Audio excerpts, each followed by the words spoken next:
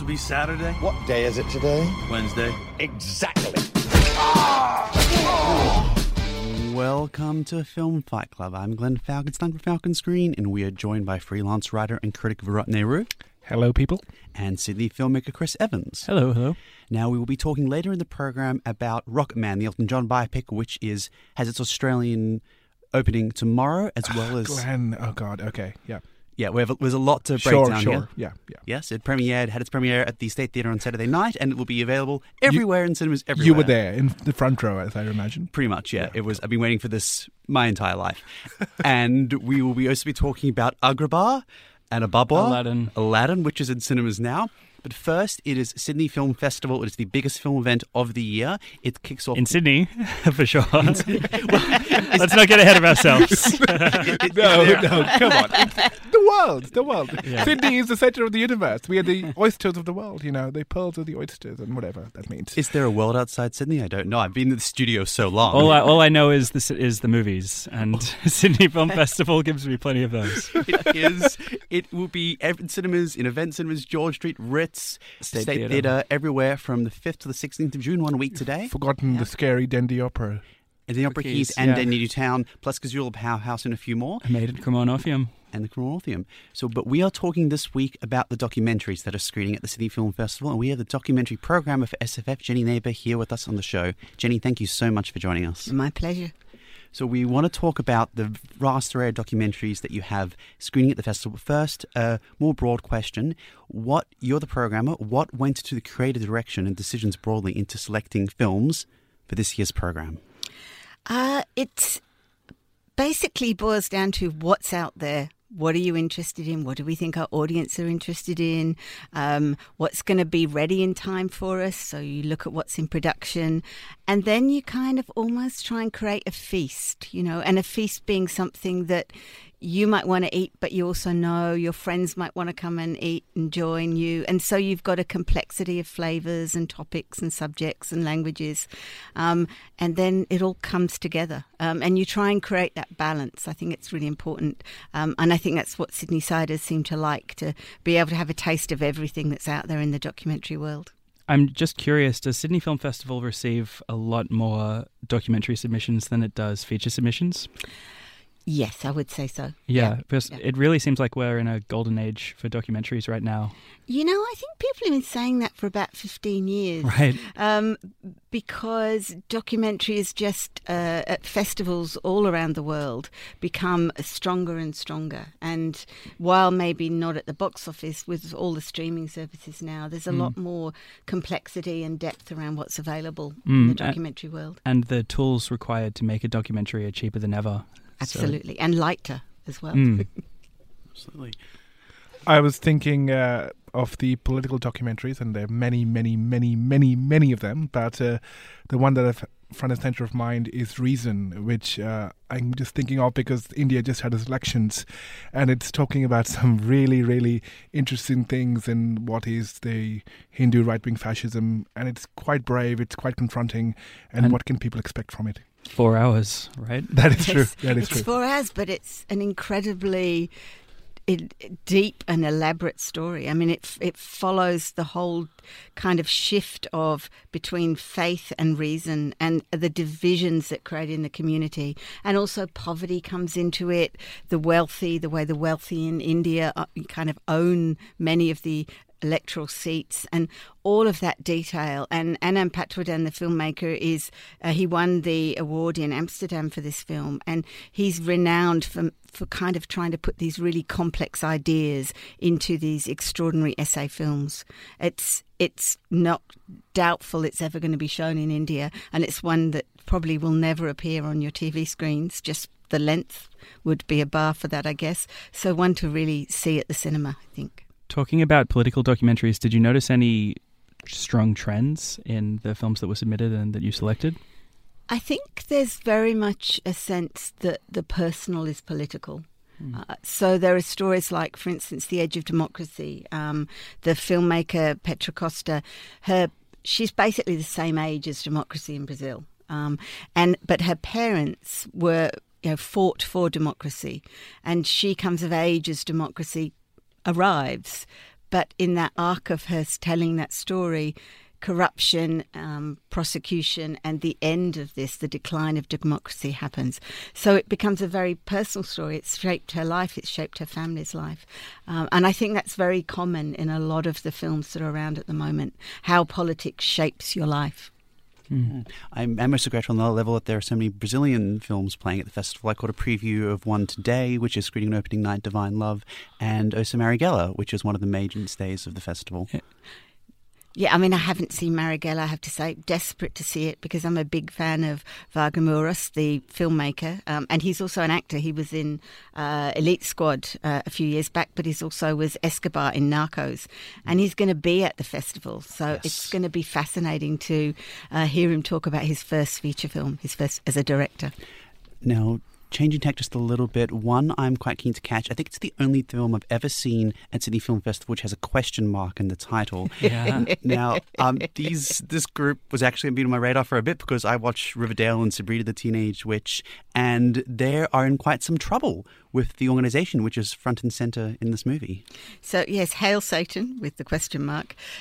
And it's really surprising because it's such an extraordinary story of a group that's basically fighting for their right to support Satan, who they believe in, and how the American system is like, well, there's rights for everybody else, so maybe there should be rights for you. But of course, the climate they're fighting in is not one that's very doesn't come down on their side, I think you could say.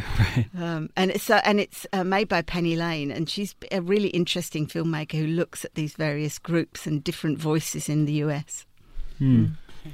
I was curious about the Untitled Amazing Jonathan documentary, which has a very confusing description in the guide. It sounds like it sounds like it could be something like Exit Through the Gift Shop, a film that's in the sense that it could be playing a prank on the audience, but I haven't seen it, so I think that it is confusing to describe because a lot of it is about filmmaking itself, because the director of the film decided to make a documentary about a magician, the Amazing Jonathan, who had been told that he only had a few months to live, but 3 years later he's still alive. So this filmmaker, who's a young filmmaker, says, I'm going to make a film about him, gets permission to do so. And within a short space of time discovers there are several other people making a documentary about him as well. And they all keep getting in each other's ways. So he begins to doubt his subject. He begins to doubt what the subject of his documentary is telling him, whether it's all trickster, whether it's, the magician is telling him lies, basically. And so it becomes very much a story about filmmaking and what do you believe and why do you think that is true, and also at the same time a film about this trickstery kind of guy who is taking this bunch of filmmakers on a journey as well. Right. It's inevitably very funny in the process. Yeah. Reminds me of a film from last year called Mais Amour, which did the same thing about doubting its subject kind of thing. So it's fascinating. Now I'm drawn towards festival favorite Frederick Wiseman with Monrovia, Indiana, which apart from the actual film itself, which is fascinating, the one thing that strikes me is how cleanly it's shot. I mean, there's something about how Wiseman frames its subjects, which I feel a lot of filmmakers can learn from, because the camera work is astounding, and it is very old school, but also fresh, because I feel filmmakers complicate things too much these days. He gives his characters a lot of space, and you really get the sense of them living in that community. It's set in a Midwest town, and there's the plains around it. There's the kind of agricultural work that goes on, the streets, the shop fronts. You really get a sense of place, and you don't feel crammed into rooms where someone's being interviewed. He's always called the ultimate fly-on-the-wall filmmaker, and he always argues with that because he says a fly-on-the-wall has no intervention, and he does have intervention. He totally picks his moments and his subjects. But for me, this one also, because he's now in his late 80s, if not 89, 90, I think, there's a sequence in this film which talks about death that has a funeral. and it has this ceremony. And there's a lot of moments in the film that are about ceremony, about the kind of ceremonies and the processes that we go through. And it's almost like he's reflecting on that end of life as well. Did you feel that when you saw it? Yeah, I did. And also it's sad because not only from a, I think, personal point of view, but also the people who've been left behind almost, and they feel that they're at the end of their kind of life that they knew it. So it is metaphorical in that sense as well. But also just fascinating to see how someone can put something so personal in a story which has nothing to do about them. But yet, I guess Herzog does it with meeting Gorbachev as well. Yes, so I think he does. Both the masters are kind of back to form. And you can certainly tell Herzog is like, he just adores Gorbachev. And there's which was very scary to digest for me personally. But you got to admit, he's very convincing. On the subject of masters and passing, we have the final film by Agnes Varda in the documentary section this year, Varda by Agnes. I'm a huge fan of Agnes Varda, so me too. The trailer made me think this is going to be a tough watch in some ways. I mean, her films, outside of Vagabond, I would never describe her films as a tough watch, but I mean, only in the sense that I felt tremendous sadness watching to know that she's gone, I guess. Tremendous, watching the trailer. Yes, sadness that she's gone, but the film is very funny. She's always such a mischievous filmmaker. She plays tricks both visually and in time. And so when you're watching it, you're just reminded of what a talent she is, how much she enjoyed life, how much her films kind of show that joy in life.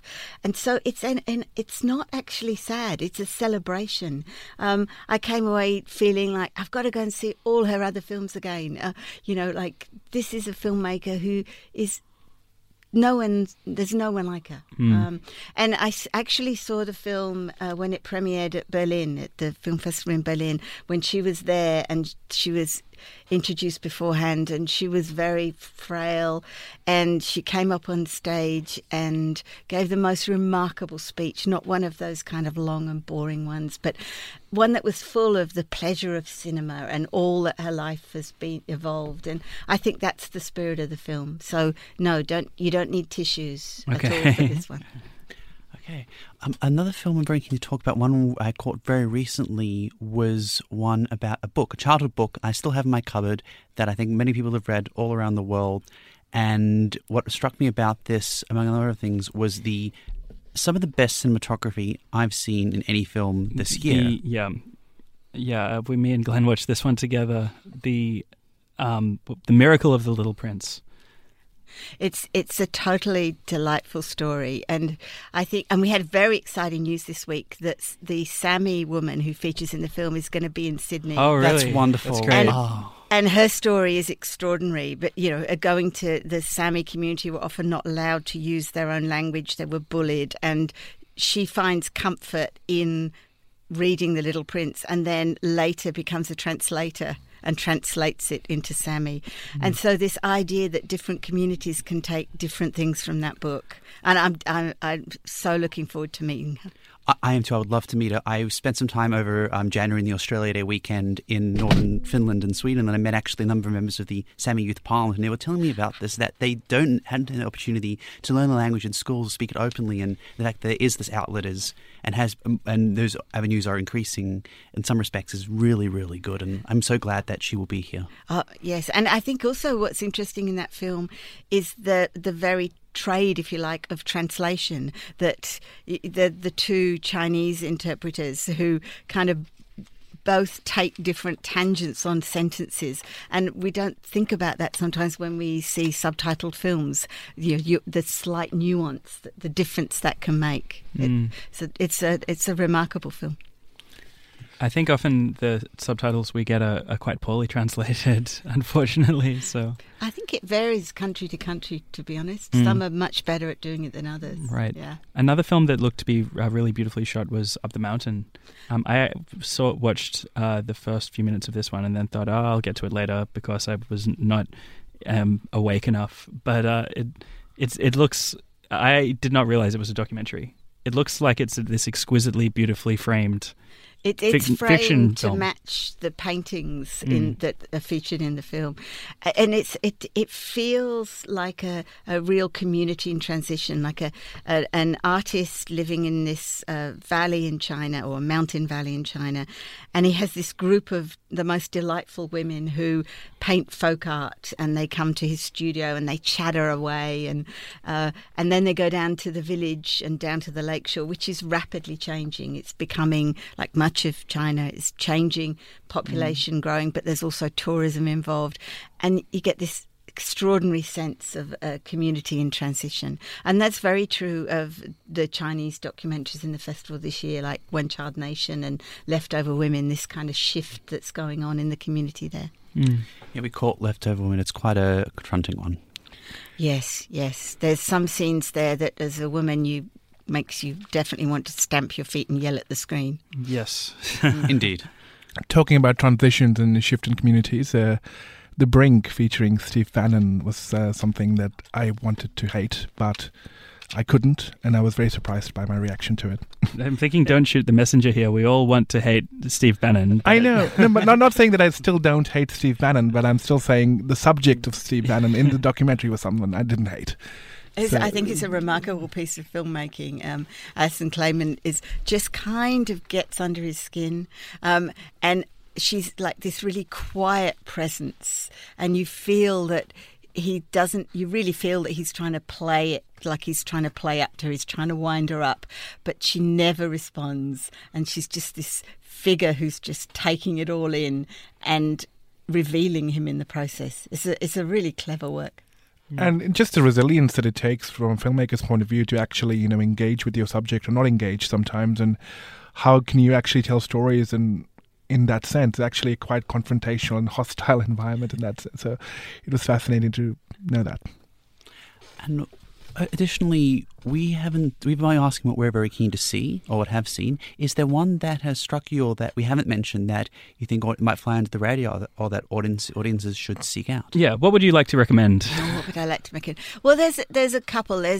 We were talking about China. There's another film called American Factory, which is actually an American film, but it's about a Chinese company that goes to open a factory in China, making parts for cars. And it is a total culture clash, which sometimes is very funny, sometimes is quite shocking. But really, we were talking about the personal being political. The people in this town in the US desperately want work. The Chinese managers who come in desperately want to make it work, but there is such a difference in their approach to work, to your colleagues at work, to the hours you work, that it just keeps failing on every level. So while it's very funny, it's also really fascinating.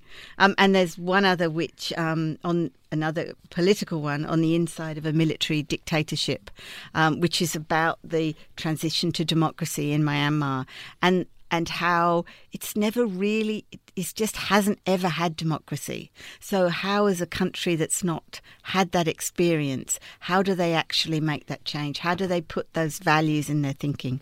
It's quite a fascinating film. And interviews with all sorts of ex-military leaders that really puts the history in really great context. So we've spoken a lot about the films, but we want to know how to get there. So people who want to buy tickets, where do we go? So you go to the Sydney Film Festival website, sff.org.au, and just choose your films and click where you can. Wonderful. Jenny, we are looking forward to the festival, and it's only a week away, so book, because films are already selling out. Yeah. Many have sold out. Sales are a lot faster than last year, so I would say now is the time to look at that program and get on. Ex Libris, I think last year was the first film to sell out. I think within like the first hours or so, which was surprising. I'm sure Apollo 11 will sell out pretty quickly. I think the first one to sell out this year, another documentary, was the Miles Davis one. Yes. Oh yes, Birth of Cool. I think there might just be 1 or 2 tickets left, but it's great. It's got the best archive footage. And then following very closely, I think, by the Marianne and Leonard, the one about Leonard Cohen and his muse. Yes, yeah. The Rolling Thunder one will have to do well, the Martin Scorsese documentary on Bob Dylan. So many music documentaries this year. Don't miss the reggae one as well. Personal favourite, the reggae one. Okay. Yeah. Oh, absolutely. Cool. Well, I think the next one we're catching is Apollo 11, but we will be catching a few of the music ones at the festival. Jenny, thank you so much. And we'll be back right after this talking Rocket Man and, oh my God, Agrabah, Aladdin. Stay tuned. Saturdays from 8 p.m. for Keeping Score. My name is Leah, and each week we'll unravel the soundtracks and musical scores from some of our favourite movies. The soundtrack to your Saturday night. Keeping Score on 2SER 107.3. Welcome back to Film Fight Club.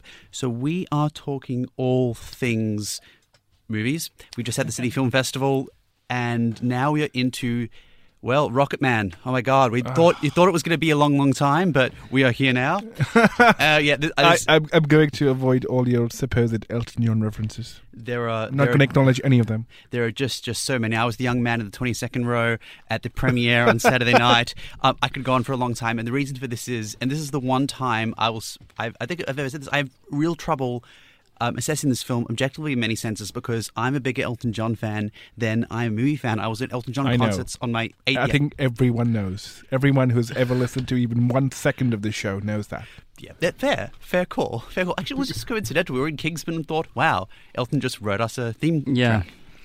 So I went into this. I've been waiting for a movie about Elton John my entire life. It is directed by Dexter Fletcher, who was credited with Bohemian Rhapsody and starring Taron Egerton as Elton John. Not at the Oscars.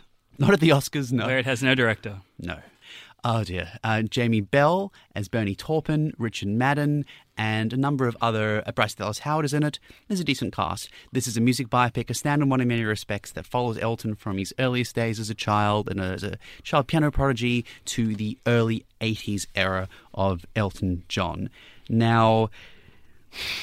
Is it good? Is it good? All right. There's a lot... First of all, in terms... I think I want to distinguish the style of this film. This is something between Jersey Boys and Mamma Mia. Sometimes music in the background. Sometimes music is incidental, like when Elton is nutting out Your Song on the piano. Other times it's fully fledged Mamma Mia style explosions of music. Egerton, first of all, is outstanding. He looks the part. No, he's not as good a singer as Elton John, who is, but he can measure up in so many respects. He's about as good as you can expect. Singing? He, according to his statement at the premiere, everything you hear is him. The only song he sang live was Your Song, which he was nutting out on the piano quite early in the film. So a lot of it is dubbed, but it is all him, according to Egerton. Well, it is called Your Song, so I get it. I mean, it doesn't, It would be pretty unfair. It would be pretty unfair if it was someone else. Look, this, in terms of the musical numbers, it hits about half the time. I Want Love, which is very early in the piece, which is the only late-era Elton John song. It's 18 years after the second latest piece. It was the best of the show. Honky Cat with Richard Madden was excellent. Crocodile Rock was good. There's a scene where they all lift off the ground, and it's like you're at an Elton John concert. You can feel it. Good Burial Big Road. And God, Pinball Wizard. Yeah, but was it good? Was it good? Okay. All right. We don't want the best of Elton John album songs. But we want the movie. All right. The movie good. Picking up on that, that's what this is. This is one of the problems with this film that Bohemian Rhapsody had too. There is one song in this film, Border Song is the exception, where it is not on the greatest hits volume. This is an Elton John greatest hits concert, which is only good if you like Elton John. I love Elton John. I'll be seeing this film a lot for years to come. If you're not an Elton John fan, frankly, there is not a lot in the retelling to recommend it. Most of the other numbers are shoehorned, Tiny Dancer, The Bitch Is Back. It's kind of like the song Lily James did at the beginning of Mamma Mia 2, Kiss the Teacher. It makes no sense in the context of the musical. Oh, that's like every song Lily James did, except probably, Mamma Mia was great, dude. Okay. All right, cool. Okay. We'll fight about that another day. In terms of the storytelling, it's not quite on Bohemian Rhapsody level bad, but there's a lot of bad things about it. The cliche, don't watch this film right after you watch Walk Hard, trust me. The entire story is framed as Elton John recounting his narrative while he is undergoing rehab. It starts in his childhood, just like every other music biopic. No, this is not a bad thing, and yes, it's an interesting area of Elton's life, it's just that we've seen it done time and time again. Okay, I'm going to raise my hand and say something very stupid. I know nothing about Elton John's younger life and anything else, so is that going to be influential, and would I learn anything exceptional if I were to watch this movie, if I know nothing about Elton John's life. I hope so. God damn if we don't. You don't actually learn too much about his early life, honestly. Okay, that's even sadder. I thought, like, at least if I knew nothing, then I could go in and come out with a renewed appreciation of, like, oh my God, now I know about Elton John. Look, the interesting eras of actually the most interesting era about Elton John is his late era post 1999 stuff. But the early Elton stuff, like mid 70s through to the 80s, it's really good, and that's the era they cover. However, they cover everything. They sandwich everything in. His first marriage was covered in 2 scenes. They try to cover his entire life, I Love Bohemian Rhapsody, and it's just way too much for a film. And on top of that, you have to hit all the beats. Winning over cynical record producer. They name check everyone from Dylan to Leon Russell. Lots of big montages going through years of signs. And remember the manager, Peter Baelish, in Bohemian Rhapsody? Richard Madden, Rob Stark, plays the exact same role in this movie. It's very, very frustrating to see. So there's some great sequences. The Pinball Wizard sequence where the pace of the song is matched by the graphics and the effects, the amazing recreation of one of Elton's most famous video clips. And there is the worst sequence in the film is actually the titular sequence where they recreate Rocket Man. It's very badly done. It's very over the top, and they deal with a very serious issue and a very confronting issue in a not a serious way, and don't follow through on the effects and ramifications of it. So that was the worst aspect of the film. Okay. But there's a lot to recommend it, though I think only enough to recommend it for casual to serious Elton John fans. Okay. Yeah. I can live with that. Okay. So that was not Bohemian Rhapsody. That was Walk Hard, the Elton John story. No, that was Rocket Man. The biggest question is it going to win Taron Egerton his Oscar? He'll get nominated. I don't think he'll win. You think he'll get nominated? I think he's very good, and he looks the part. He obviously threw himself into it. Even the lousier numbers. I didn't mention Saturday Night's All Right for Fighting. It makes no sense in the context of the musical, but just how energetic he is, he makes it good.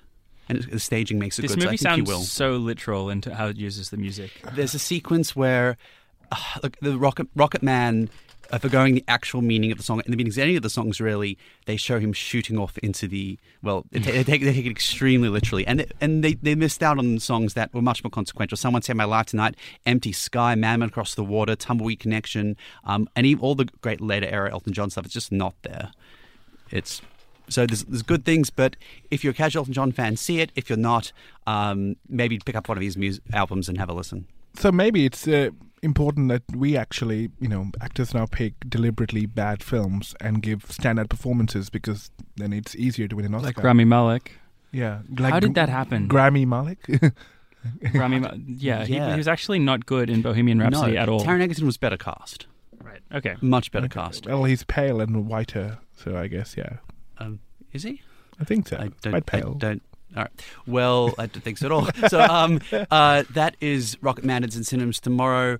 The other film we're talking about the last few minutes and continuing on the podcast is Aladdin, the remake. Just quickly, because we only have a couple of minutes. What did we all think of Aladdin? I'll expand on this, but it was really strange. Yeah. It was low expectations, but I enjoyed a lot of it. I strangely did too. I wouldn't recommend it, but I would for just a casual watch or a date movie. Yeah, I unless my date would come to an end right there and right that moment, which has happened sometimes when I pick bad movies, because I have a history of picking bad date movies. I think if you're takes his dates to see Reason, let's go and see a 4-hour film about. Actually, did take someone to see Cold War, and that was not a good idea. No. There's an okay, cool. So it's dating advice from Film Fight Club. Yeah. Anyway, suffice to say, we're not together. But Aladdin. Back to Aladdin. Look, I do agree with you guys. It is fun, but I think we are now just so desperate for just a little bit of fun that our expectations are so low, the bar is so low, that Aladdin doesn't really have to do much, which is the sad bit. This is not fun because, oh my God, it's a breath of fresh air, and it is fun. It's like, oh my God, at least it tried, so it's fun. which is not what... Expectations have lowered dramatically in the recent dark years of blockbuster corporate filmmaking. It's due to Solo. The expectations are so low due to Solo. So that is Aladdin. We will be talking much more detail about it on the podcast, which you can subscribe to on iTunes and Spotify. We will be back next week talking with Sydney Film Festival director Nashan Moodley about any late editions that may or may not happen and the Sydney Film Festival program. Sydney Film Festival kicks off from the 5th to the 16th of June. There always are. And that Rocket Man is in cinemas tomorrow. Aladdin is in cinemas now. Hold off on fixing that program too much. Leave some space open. This has been Glenn Falcons and Chris Evans of Maratne Roo. Join us soon for more Sydney Film Festival coverage. Have a wonderful night. Enjoy movies. Good night. Streets, open sesame. Here we go. Arabian Nights, like Arabian days. They tease and excite, take off and take flight. They shock and amaze. Arabian Nights. Thank you for suggesting that, Farad. I have not heard that since 3:30 on school afternoons in my childhood home watching. It was all about 9:30, like 8:30 on Saturday mornings. I'm pretty sure it was about that time that Aladdin would have played. I always thought it was Saturday late afternoon. Disney. I remember it was definitely on Saturday Disney. But now I'm confused. That show was great. I actually preferred it to the Aladdin movies. It was on Saturday Disney. It's one of those things where maybe it was great, but I'm not going to revisit it and check. It lived fondly in my memories. Because the band got together. Iago was the good guy now, and they all just went on adventures to other lands. And honestly, look, you guys saw the English version, but back in India, it was translated into Indian languages, which made it even funnier. The TV show. The TV show. Oh, so wow. it was like I had not heard the actual English version of this song for a long time. Wow. So I have the Hindi version playing in my head, which is not as exciting, but still have the Robert Williams dub, which is a nice homage. But yeah. So we're picking up on the new Aladdin film, which does not star Robin Williams, sadly. It does star a number of new actors, a number of established actors. We talked a little bit about how we feel about this film. I feel they blew it. Oh, well done. No. It's actually not that bad. It's kind of like the election. Just so you know, it's BLUE. Yes. Yeah. Just to spell it out. It's like in Batman singing that song in the animated Justice League version. Am I blue? You'd be too. And the tears in my eyes telling you. Wait, Batman sings this song? Kevin Conroy. Kevin Conroy sings it, and it's the only time they have it, and it's a fascinating clip of doing that in the animated Justice League. Cool. I would rather see an animated Justice League than the Justice League film. But anyway, Aladdin. So, look... we try to avoid talking about Aladdin in so many ways. Look, everyone went into this, us included, with really low expectations. And like the Liberal Party, this has really benefited from that because it's actually quite enjoyable in stretches. I was surprised because I've been a big fan of Guy Ritchie like for a number of years. Like the Liberal Party, the only thing it exists for is money. No. Well, they do have the color blue in common, so... Yeah, true. True. Yeah. I hope that was intentional, Glenn, because otherwise your genius would be on another level. My genius. No, but look, the best scenes Will Smith as the genie are when he's not blue, because it looks strange. The Friend Like Me sequence is terrible, except for the reprise at the end with DJ Khaled, which is the best scene in the film. No, look, the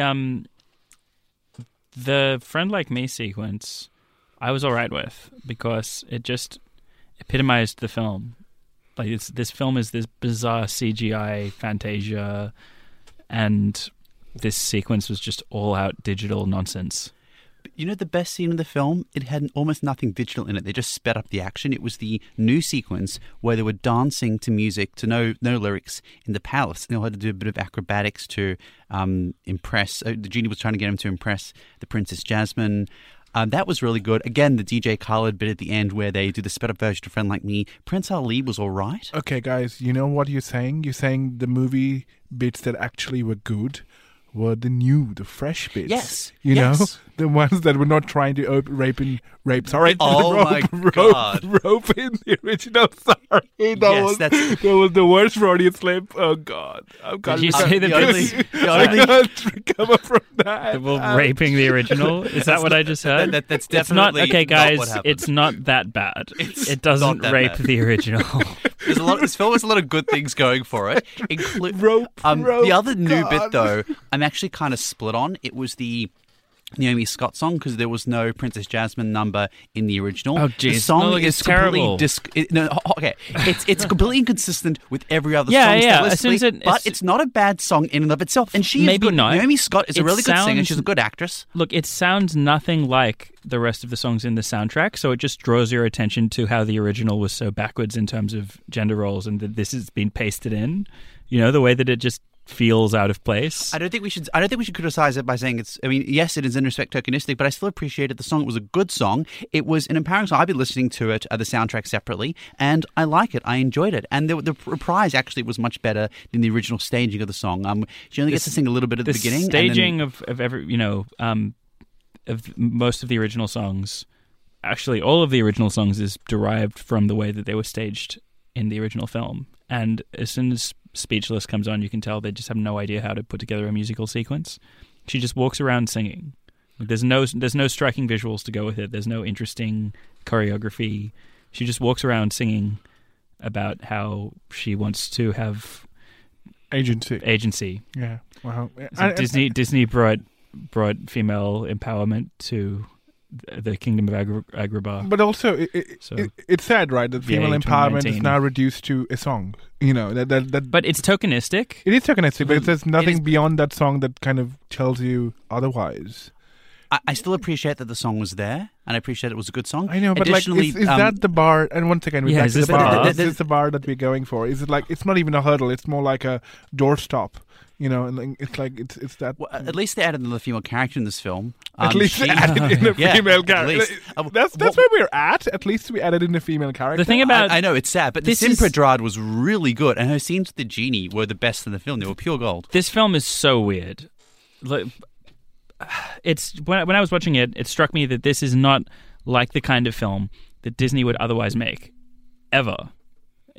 Disney, look at what else Disney or anyone else making Hollywood blockbusters make. Have you ever seen anything like this Aladdin in the last 20 years? Beauty and the Beast. It's That's comparable. also a Disney CGI, but these films only exist because they're Making because money. of the Money. drive to make some money out of these Yeah. beloved properties that are lying on the shelf. We Nostalgia. haven't exploited them enough. But it's more than Let's take money nostalgia. out of nostalgia. But It's more than nostalgia. But you It's the end up. It's the fact that this has a very defined audience. They waited decades for this audience to appear. It is the audience of people who were an adolescent or teenager at some point in the 90s who are now old enough to take their dates or their partners to see this movie, which will definitely get that audience. Additionally, it's going to get the audience of parents who want to take their kids the point to see I'm this trying to movie. make It's a is a safe Disney movie. The point I'm trying to make is stylistically, Beauty and the Beast. But outside of Disney live action movies, it doesn't resemble. And this is the best thing about the film. It doesn't resemble anything that Hollywood would make. And you know why? Because it's the most colorful film I've seen, and so it's in this visually weird, extravagant. But it's I would say it's kind of like it is eye popping, but I wouldn't say that the art direction is particularly good. It's so weird because it's locales that are clearly designed, and costumes as well, for an animated feature. And it's a structure of a plot. Everything about it screams, early 90s animated feature. Or I should just say Aladdin, because we're all familiar with that. But it's suddenly been transposed into live-action CGI blockbuster. So it feels completely fake.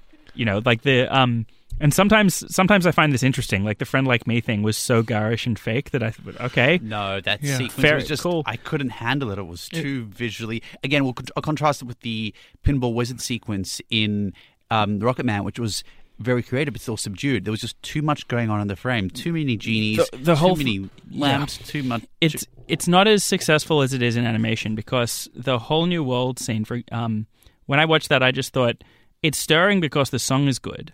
But it's a terrible sequence. It looks like a bunch of just generic CGI locales. A Whole New World. World, yeah. In the cartoon, there's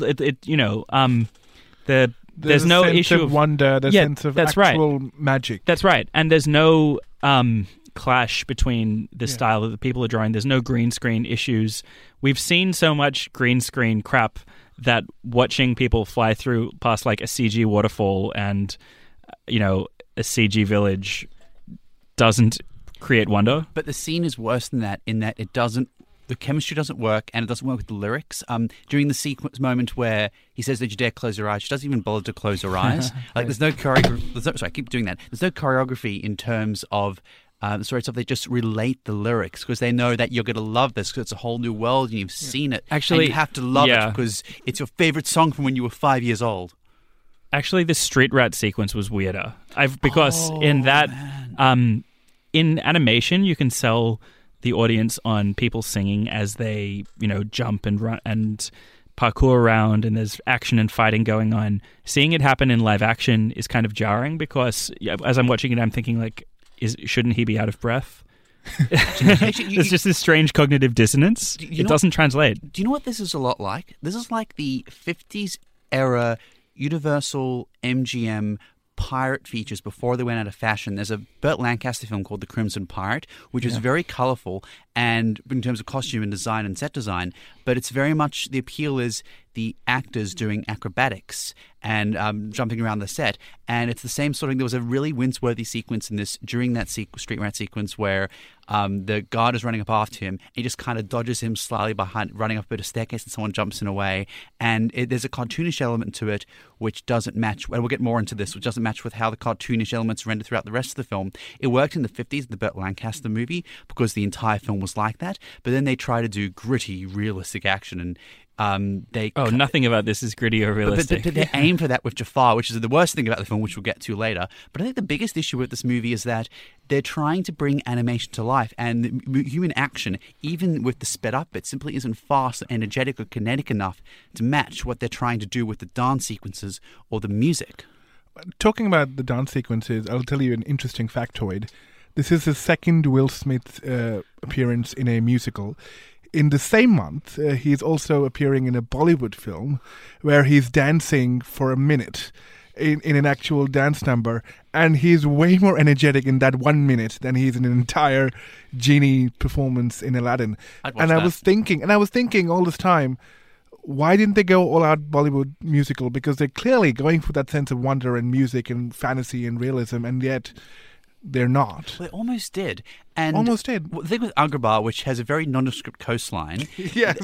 Agrabah doesn't exist. So they bring in elements of Persian, of Arabic, of South Asian culture, and they could have gone full pelt with this. There's a great bit where there's a both Middle Eastern and specifically Bollywood-inspired dance number.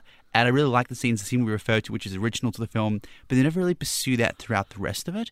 It's a very, for lack of a better term, Western staged musical, and you had so much opportunity to branch out here. I mean, people roll their eyes at Bollywood musicals and say they're melodramatic and like they're whatever. Great. But the thing is, it's very hard to actually commit to the sense of fantasy. And I think Hollywood has kind of forgotten that, especially Guy Ritchie has definitely forgotten that. And he was married to Madonna at one point, which is still the most weird factoid that I can think of, and he still doesn't know how to make a good musical. No, there's Madonna lately. Did you see a Eurovision performance? Okay, yeah, that's right. Okay, that's right. Yeah, but I guess, there's falls from Grace and then there's falls from Agrabah. So, you can only survive one. But it's really sad. But the one thing that I do kind of feel for is that the performances weren't that bad. Naomi Scott is decent. She was good. A lot of the peak characters. What's the main guy's name? Like Mina Massoud. He's a Canadian actor. He was charming. Yeah, I mean, and that's the thing. Without being great. Yeah, Will Smith was goddamn charming. Yeah. Will Smith was charming. Will Smith was your best mate, the super cool guy who you go out to a party with and go out to the club with and have a great time. The worst part about this film... Yeah, Chris is smiling because he knows exactly who I'm talking about. The worst thing about this film is the Aladdin hangover, the franchise that it's carrying. Actually, if the actors were left to their own devices, they actually have the charm to, tell you a story and be in a movie which, if devoid of any Aladdin hangover, could have been actually a fun film. Like, I would be willing to go on an adventure with these people to a different land which had nothing to do with Aladdin. I think Mina Massoud was good about half the time. I would like to see him more in stuff outside this universe, which is why, again, taking your point, alluding to the TV series, which I really enjoyed, when they just let it free and let it go, and they could do whatever they want and explore these exotic locales. There's a couple of moments like that in this movie. I think he can carry some of the lighter sequences. I don't think he can carry dramatic sequences at all. Naomi Scott certainly could. I just think a lot of the chemistry and appeal for their dynamic fell on her rather than him, and she's a much stronger performer than he was. I don't think he was spectacularly well cast. God, yeah, he was kind of a wooden face when it comes to emotional emoting of any kind of seriousness, yeah.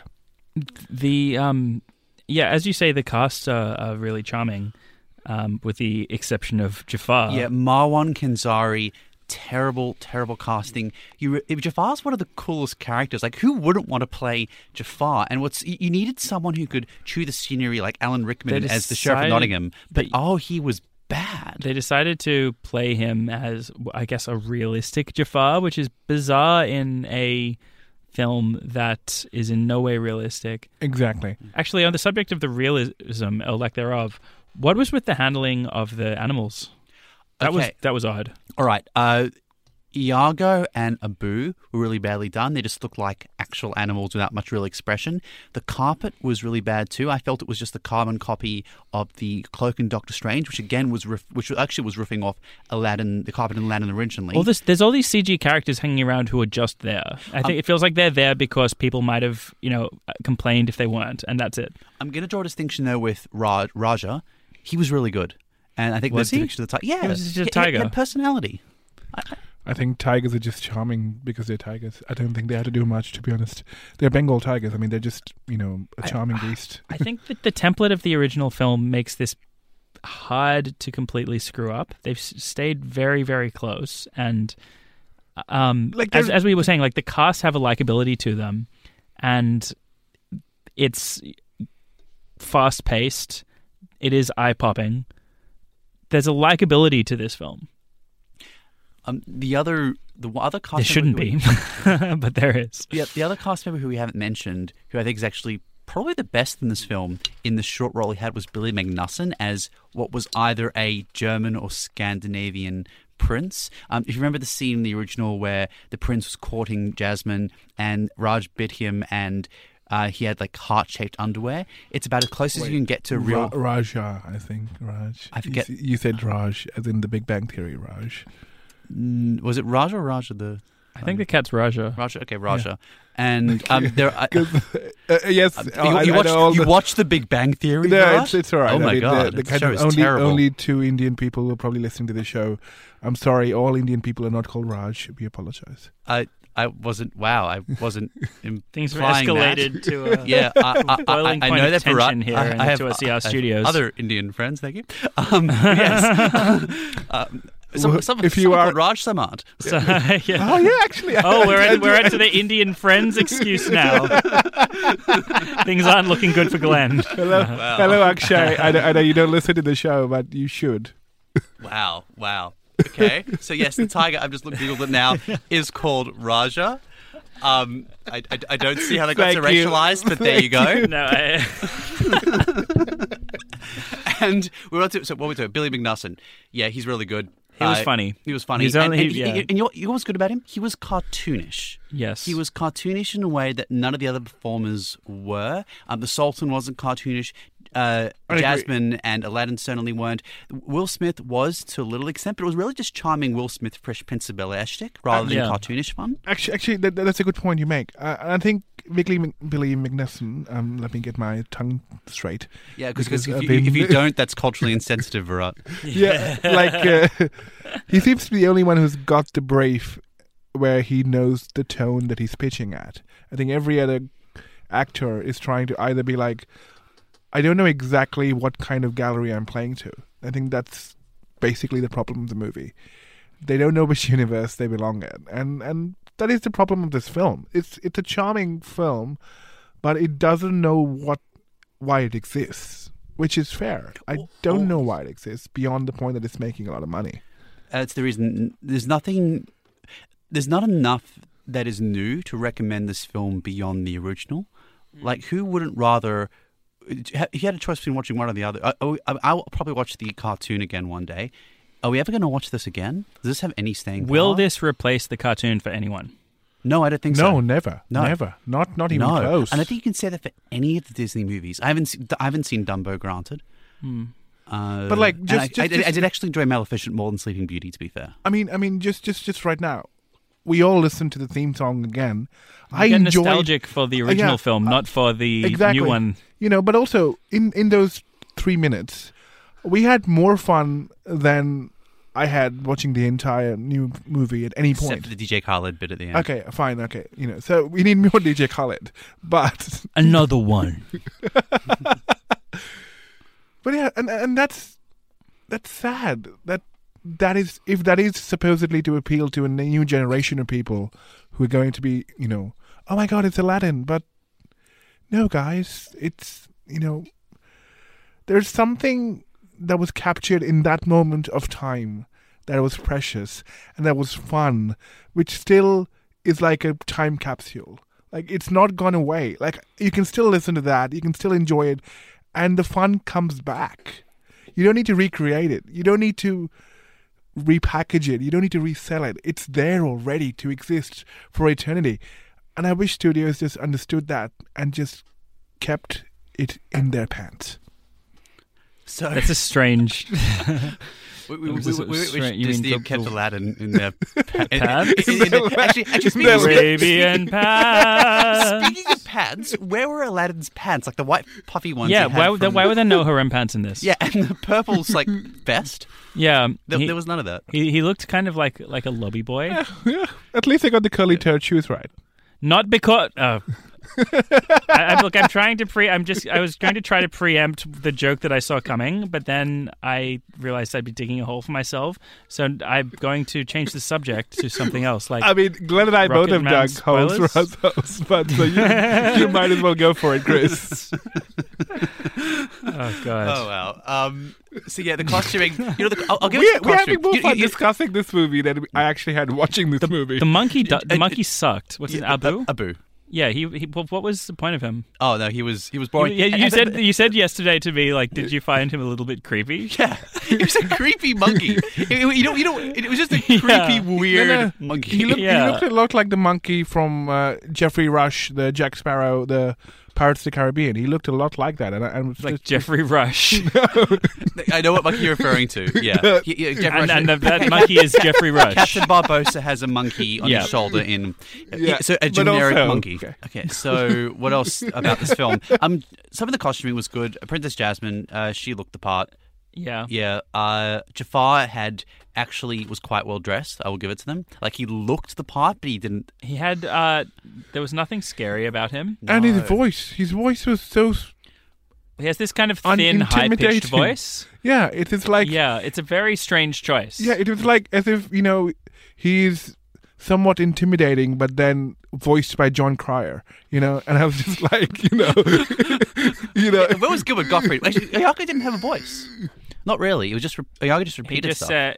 He did say things that were beyond repeating phrases at times. Yeah. He was this kind of they went partway into Iago as a person that can talk, and partway to he's just a parrot that repeats things.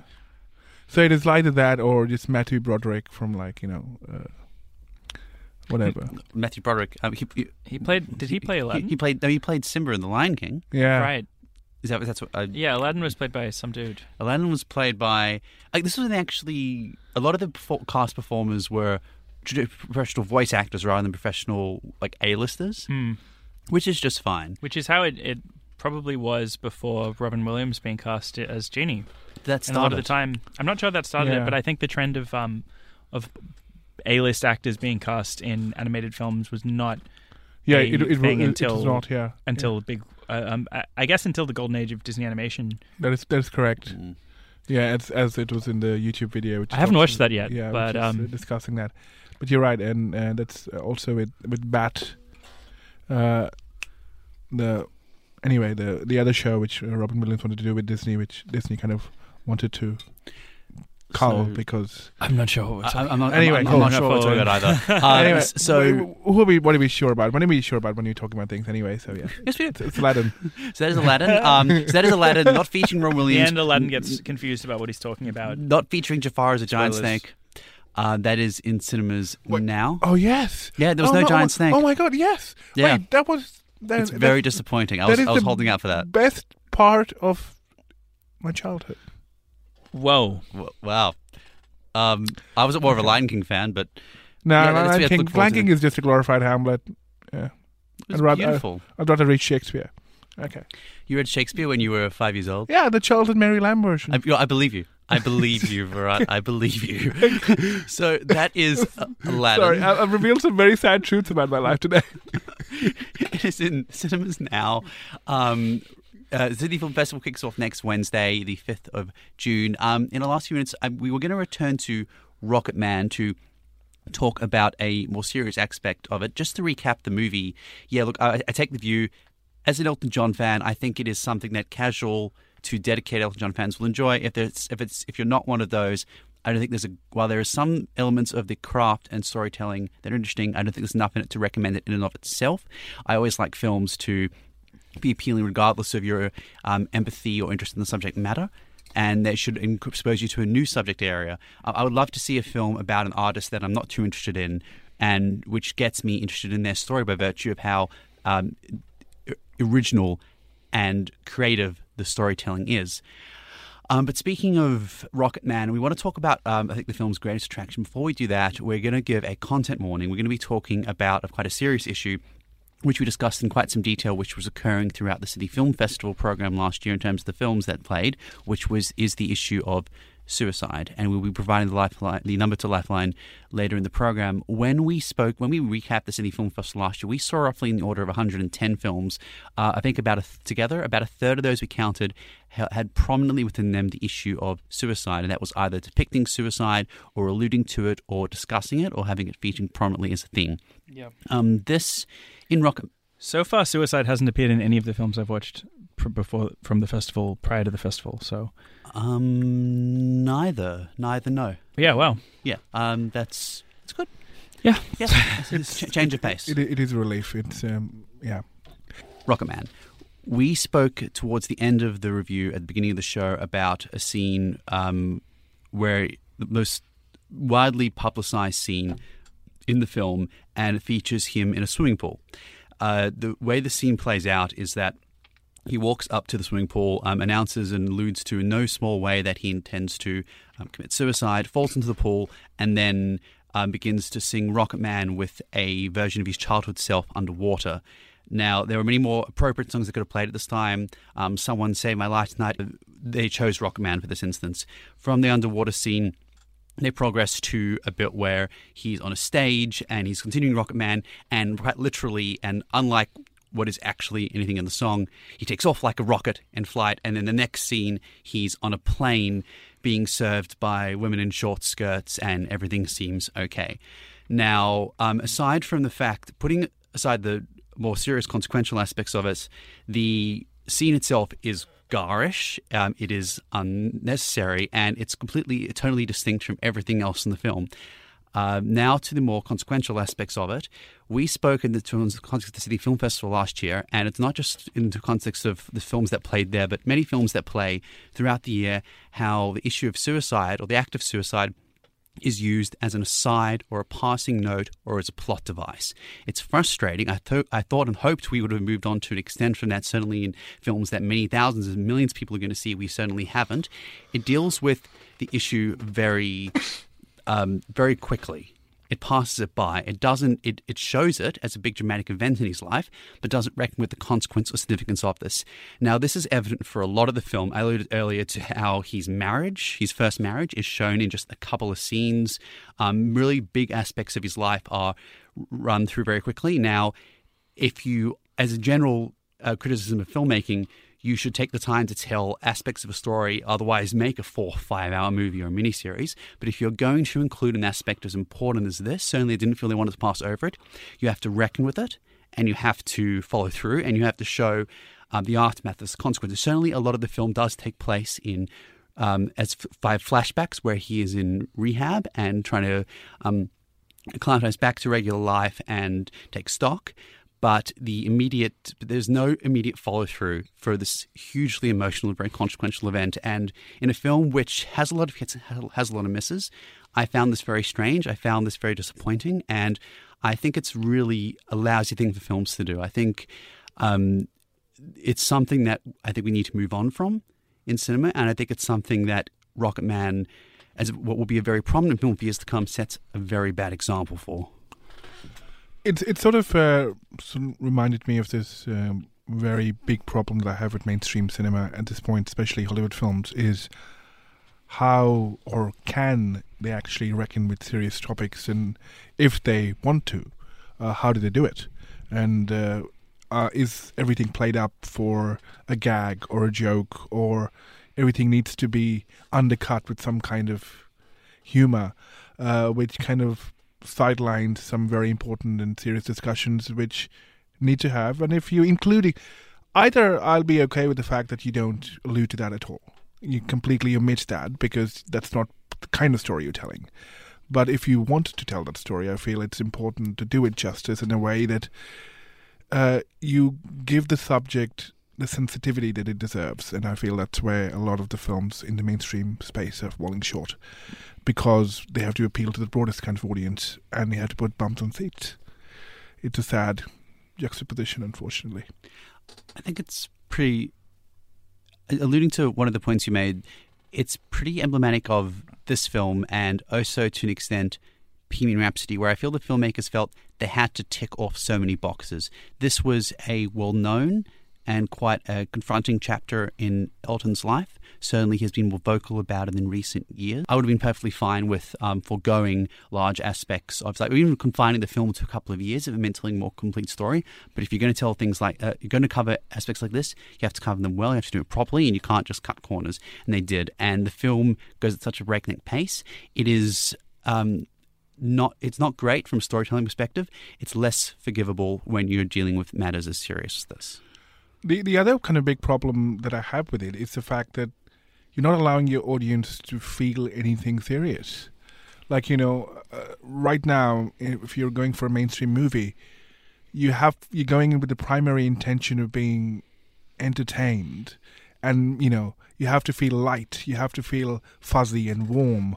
And any kind of serious or melancholic emotion is almost brushed away or under the carpet, which is kind of, I don't know if that's something I kind of can digest. So that is our discussion, a renewed discussion about Rocket Man.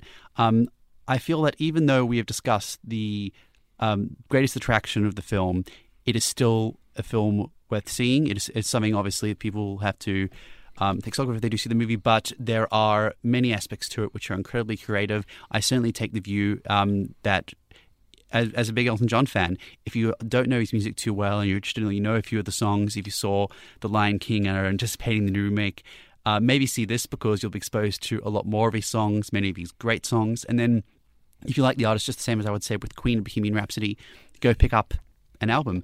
And that number for Lifeline, if you are having difficulties, you are feeling issues, or there's someone you want to talk about anything to, we encourage you to very, very much do so. The number for Lifeline is 131114. That's 131114. If you feel the need to do so, please do give them a call. So that is Film Fight Club. That is Rocket Man is in cinemas tomorrow. Aladdin is out now. The Sydney Film Festival, political documentaries and everything else is screening from the 5th to the 16th of June around Sydney.